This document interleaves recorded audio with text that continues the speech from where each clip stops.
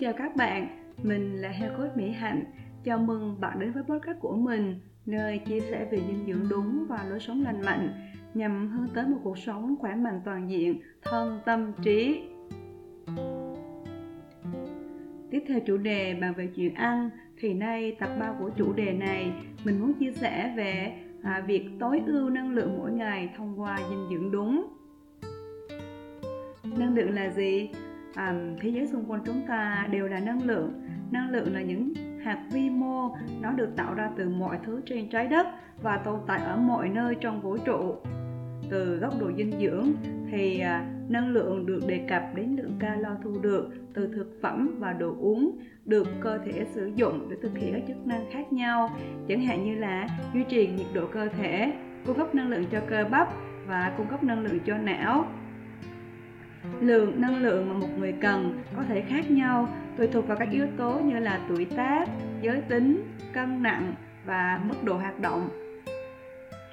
Theo định luật bảo toàn năng lượng thì năng lượng không tự nhiên sinh ra cũng không tự nhiên mất đi, mà chúng chuyển hóa từ dạng này sang dạng khác. Ở đây, năng lượng trong thức ăn là năng lượng hóa học sẽ chuyển thành năng lượng động năng để cơ thể hoạt động được.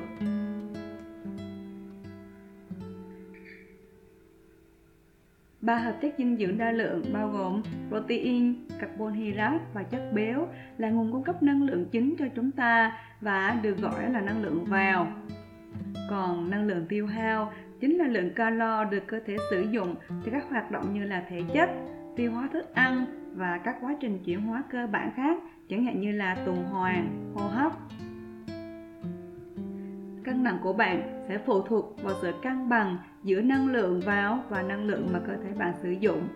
Điều này có nghĩa là khi mà năng lượng lấy vào lớn hơn mức năng lượng tiêu hao thì cân nặng của bạn sẽ bị tăng lên. Nhưng nếu năng lượng tiêu hao lớn hơn năng lượng lấy vào thì cân nặng của bạn sẽ được giảm xuống. Vì vậy, sự cân bằng năng lượng xảy ra khi mà năng lượng mà bạn tiêu thụ từ thức ăn và đồ uống bằng với lại tổng năng lượng mà bạn sử dụng. Lúc này, cân nặng của cơ thể sẽ được duy trì ở mức ổn định. Hàng ngày, chúng ta rất là cần năng lượng để mà hoạt động. Tuy nhiên, thì có những người có tràn đầy năng lượng nguyên cả một ngày, nhưng có không ít người chỉ mới nửa ngày thôi, họ đã không còn năng lượng, sự tập trung và tỉnh táo để làm việc được nữa. Như vậy, làm thế nào để có năng lượng dồi dào mỗi ngày? Sau đây là một số cách giúp tối ưu năng lượng thông qua dinh dưỡng đúng. Đầu tiên, đó là việc lựa chọn thực phẩm có carbohydrate phức tạp thay vì carbohydrate đơn giản. Các loại cáp mà đơn giản thì sẽ bao gồm 1 hoặc là 2 phân tử đường. Cấu trúc của chúng là quá nhỏ, dễ tiêu hóa và mau chóng chuyển thành năng lượng nhanh hơn. Những thức ăn này mang lại cảm giác sảng khoái nhanh chóng bởi vì chúng tăng cường serotonin, một chất hóa học ở trong não giúp điều chỉnh tâm trạng, sẽ khiến lượng đường trong máu của bạn tăng lên đột biến. Tuy nhiên, việc sụt giảm năng lượng cũng diễn ra khá nhanh, khiến cho bạn mau chóng uể oải và mệt mỏi. Một số ví dụ về cáp đơn giản chẳng hạn như là bánh mì trắng, bánh kẹo, nước ép trái cây hoặc là ngũ cốc mà đã qua chế biến hoặc là tinh chế có thêm đường, vân vân. Ngược lại, cáp phức tạp thì bao gồm 3 phân tử đường trở lên. Cấu trúc của chúng phức tạp hơn và nhiều chất xơ hơn. Do đó, cơ thể mất nhiều thời gian để tiêu hóa thực phẩm chứa cáp phức tạp này. Lượng đường trong cơ thể của chúng ta cũng từ từ được nâng lên, chuyển hóa thành năng lượng ổn định trong suốt cả một ngày. Các loại thực phẩm mà chứa cáp phức tạp chẳng hạn như là ngũ cốc chưa tinh chế, yến mạch, các loại đậu, các loại hạt, vân vân.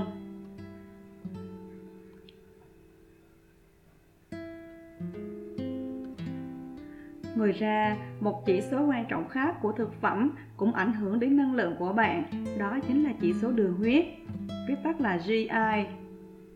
Thực phẩm có chỉ số đường huyết cao thường làm tăng đột ngột lượng đường trong máu và sau đó cũng sẽ giảm khá nhanh, giống như các thực phẩm mà chứa cáp đơn giản. Ngược lại, những thực phẩm mà có chỉ số đường huyết thấp thì sẽ không làm tăng đột ngột lượng đường trong máu. Nhiều nghiên cứu đã chỉ ra rằng chế độ ăn thực phẩm mà chứa chỉ số đường huyết cao, nhiều đường, ít chất xơ thì sẽ làm mất khả năng tập trung và dễ gây buồn ngủ. Trong khi đó, chế độ ăn thực phẩm chứa chỉ số đường huyết thấp, ít đường, nhiều chất xơ thì sẽ giúp cho chúng ta có nhiều năng lượng để thực hiện các hoạt động trong ngày. Thứ hai, đó chính là việc lựa chọn chất béo. Một trong những vai trò của chất béo đó là cung cấp năng lượng cần thiết cho cơ thể. Cấu trúc của lipid chiếm hết 60% của tế bào não. Dưỡng chất này giúp cho việc tăng cường sự nhạy bén của não, cải thiện chức năng nhận thức, giúp chúng ta tập trung và tỉnh táo trong các hoạt động hàng ngày.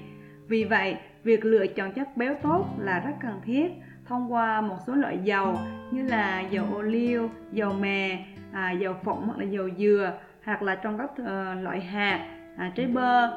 Ngoài ra thì có chất béo tốt còn có trong các loại cá như là cá hồi, cá mòi, vân vân. Thứ ba, đó là việc lựa chọn các thực phẩm tươi, chưa qua chế biến hoặc là bảo quản nhiều. Chẳng hạn như là trái cây tươi, rau củ quả còn tươi, sống. Những thực phẩm tươi này thì chứa hàm lượng dinh dưỡng cao nhất, vì vậy mà nó cũng cung cấp nguồn năng lượng dồi dào hơn. Chẳng hạn như thay vì uống nước cam đã được chế biến sẵn trong chai, thì việc ăn trái cam tươi, chúng ta có thể nhận được nhiều dinh dưỡng, chất xơ, vitamin và khoáng chất hơn rất là nhiều. Hay như việc ăn cà chua, nếu như mà chúng ta ăn cà chua còn tươi sống thì cũng sẽ chứa nhiều hàm lượng dinh dưỡng hơn so với khi đã nấu chín. Thứ tư, đó là việc lựa chọn thức ăn theo mùa và địa phương. Thức ăn theo mùa thì thường sẽ ngon, ngọt và đậm vị hơn. Tại sao lại như vậy? Bởi vì là khi chúng ta ăn thực phẩm, thực vật theo mùa thì không những chúng ta hấp thụ năng lượng từ chính thức ăn đó, mà chúng ta còn hấp thụ cả năng lượng của những nguồn lực giúp cây hoặc là trái đó phát triển, bao gồm như là năng lượng của đất, năng lượng của mặt trời, năng lượng của gió, của khí trời, vân vân. Vì vậy mà ăn trái cây hoặc là những thức ăn theo mùa thì là sẽ phù hợp với lại năng lượng thuận tự nhiên, từ đó cũng giúp chúng ta tràn đầy năng lượng hơn. Với việc tiêu thụ thức ăn tại địa phương thì đầu tiên là chúng ta sẽ không mất thêm cái chi phí vận chuyển, hoặc là tốn rất là ít về chi phí vận chuyển. Thứ hai, đó là thực phẩm không cần phải bảo quản nhiều. Như vậy thì ta cũng giữ được cái năng lượng toàn vẹn của thực phẩm rồi. Và thứ ba nữa thì việc mà ưu tiên tiêu thụ các thực phẩm tại địa phương sẽ giúp cho các cô chú nông dân gia tăng sản xuất, mang lại lợi nhuận. Thì từ đó cũng giúp cho hệ sinh thái của chúng ta được phát triển rộng lớn hơn. Vì thế, thay vì phải tiêu tốn nhiều tiền để mua trái cây nhập khẩu thì chúng ta có thể lựa chọn trái cây Việt Nam, một vùng nhiệt đới có phố vàng trái cây mà thiên nhiên ưu đãi cho chúng ta. Hoặc là chúng ta có thể lựa chọn những cái thức ăn, những trái cây theo một vùng miền mà mình đang sinh sống. Thứ năm nữa, đó là về cách chế biến. Với việc chế biến khác nhau thì hàm lượng dinh dưỡng trong các loại thực phẩm cũng khác nhau. Chẳng hạn như là với việc luộc, hấp thì ta sẽ giữ nguyên được mùi vị cũng như là dưỡng chất trong thực phẩm nhiều hơn so với việc chiên hoặc là xào ở nhiệt độ cao. Ngoài ra thì năng lượng từ người chế biến cũng ảnh hưởng đến năng lượng của thực phẩm mà chúng ta ăn. Trong các lần trước, với chủ đề gia vị yêu thương, mình cũng đã nhấn mạnh điều này.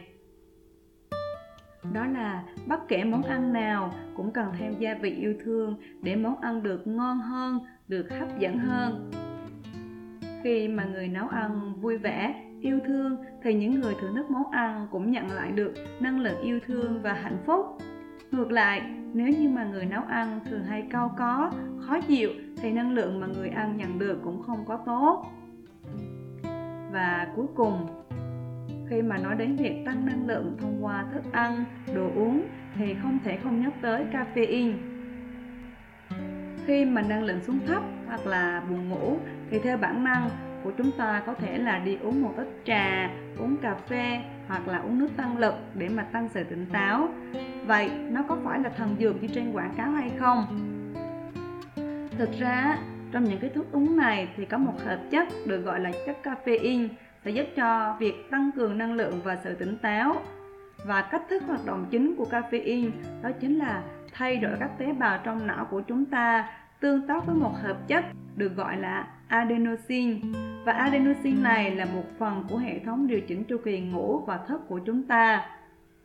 Chẳng hạn như là khi mà chúng ta trải qua một ngày làm việc bận rộn, mức độ adenosine này tăng lên bởi vì nó được giải phóng dưới dạng sản phẩm phụ khi năng lượng được sử dụng trong các tế bào của chúng ta.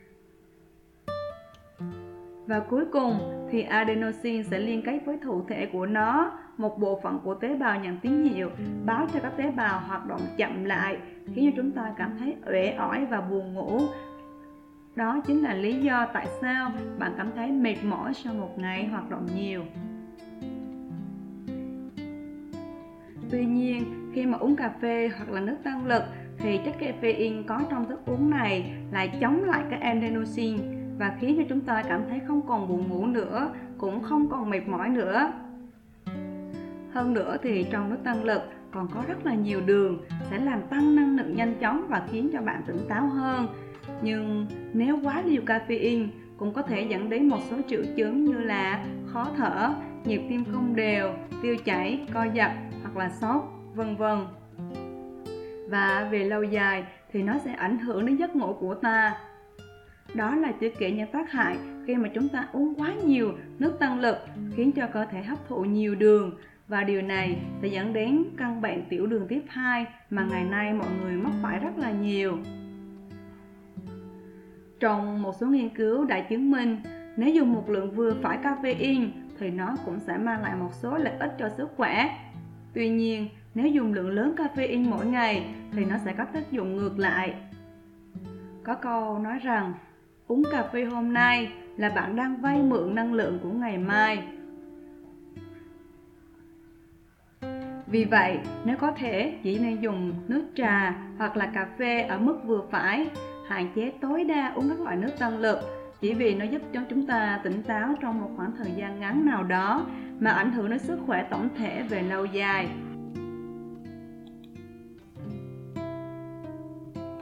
Tóm lại, các thực phẩm khác nhau sẽ chuyển hóa thành năng lượng khác nhau cho cơ thể của chúng ta. Vì vậy, ăn uống lành mạnh cũng là một cách để duy trì mức năng lượng cao. Đó là một chế độ ăn cân bằng, bao gồm nhiều loại các carbohydrate, protein và chất béo chưa tinh chế, tăng cường ăn rau, củ quả, các loại hạt, chất béo tốt, hoặc là thịt, cá, trứng từ nguồn nuôi chăn thả rõ nguồn gốc. Còn các loại thực phẩm mà làm tăng đường huyết nhanh chóng và sau đó khiến bạn thèm ngọt hơn, uể oải hơn, đó là những thực phẩm chế biến sẵn, thức ăn nhanh, bánh kẹo, đường tinh luyện, nước uống có cồn hoặc là nhiều caffeine, các loại chất béo xấu, vân vân. Và cuối cùng, điều quan trọng nhất đó là mỗi người chúng ta có một đặc tính sinh học khác nhau, không ai giống ai cả. Vì vậy, thức ăn tốt của người này chưa hẳn đã tốt cho người kia. Do đó, hãy lắng nghe cơ thể của bạn. Thông qua trải nghiệm cá nhân, bạn sẽ có những lựa chọn thực phẩm phù hợp với cá nhân mình để giúp cho việc duy trì và tái tạo năng lượng được tối ưu mỗi ngày. Ngoài thức ăn ảnh hưởng đến năng lượng của chúng ta thì còn có điều gì trong cuộc sống ảnh hưởng đến năng lượng của chúng ta nữa? Vâng, đó chính là thức ăn tinh thần. Chúng ta không những được nuôi dưỡng bởi thức ăn vật chất, mà quan trọng hơn cả là thức ăn tinh thần hàng ngày mà ta nhận được. Đây là một trong những nguồn thức ăn không xuất hiện trên dĩa ăn thức ăn hàng ngày mà chúng ta ăn. Tuy nhiên, nếu không có chúng thì dù chúng ta có ăn thức ăn vật chất ngon, bổ dưỡng đến đâu đi chăng nữa thì chúng ta cũng sẽ không cảm thấy khỏe mạnh được. Nếu chúng ta có thức ăn tinh thần đầy đủ, thỏa mãn thì ta sẽ cần rất ít thức ăn vật chất mà vẫn có thể sống vui, sống khỏe. Vậy, thức ăn tinh thần là bao gồm những gì? Và chúng đóng góp vào năng lượng mỗi ngày của chúng ta như thế nào? Hãy cùng tìm hiểu chúng qua cuốn ebook hoàn toàn miễn phí của mình trong tháng tới nhé. Mình sẽ thường xuyên cập nhật tình hình cuốn ebook để có thể sớm ra mắt độc giả. Podcast của mình xin được tạm dừng tại đây. Cảm ơn mọi người đã lắng nghe. Chúc cả nhà ngày mới bình yên và hạnh phúc.